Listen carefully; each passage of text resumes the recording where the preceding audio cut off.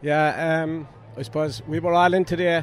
I think both teams were, but we just came up that little bit short today. I suppose we'll rue a few chances we missed and maybe conceded a couple as well that, just at this level can't happen. The lads, they died in their boots out there. We can't fault anyone, but we're all gutted. The goals really, Fergal, were a killer in the first half. Yeah, I suppose, look, they were to an extent, but I suppose we fought our way back into the game there. We were in worse trouble later on in the game, and we fought our way back into it, and coming in the back stretch, that game could have went either way. In hurling you always have a chance, and we've belief in that team, and we're learning all the time, and every game that we've played this year has been ultra competitive, and that's some credit to our fellas. Our two losses were by a point each time, and that's hard for us to take, but we just have to assess it now and probably look forward to next year. We have an awful lot to build on from here. And yet, level at half time, then they got the penalty early in the second half, and he were on the back foot straight away, but responded magnificently. Yeah, look, I suppose teams like that, they're all Ireland champions.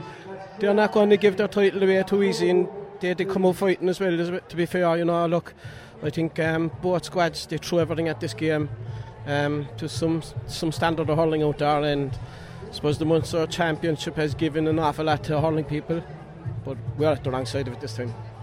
But I suppose at the end of the day, to lose by such a narrow margin in an epic game is absolutely galling. Oh jeez, this feels tough, Michael.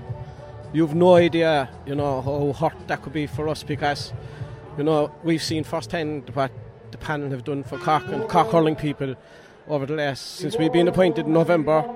Pat has been fantastic in his man management of the players, and we saw green shoots flying all over the place this year with Cork, and we'll dust ourselves down, however, and we will get back, and I think we'll be a force going forward.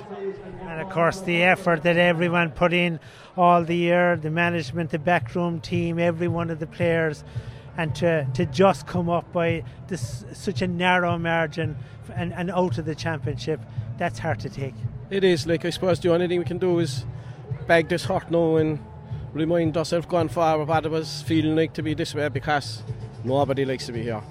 We just have to really get after it now next year, and I suppose build the panel up to be something special for Cork hurling people and the jersey.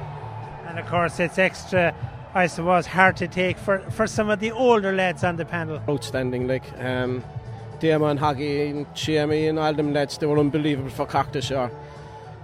What can you say to them? They died with their boots on for us, and it doesn't matter what the future hands for anybody, but nobody knows, but these are unbelievable men. There are some leaders in that dressing room. It'll be a tough place to walk into here now for us for the next couple of hours, and I suppose the one thing I know is that we have a fantastic group as a whole.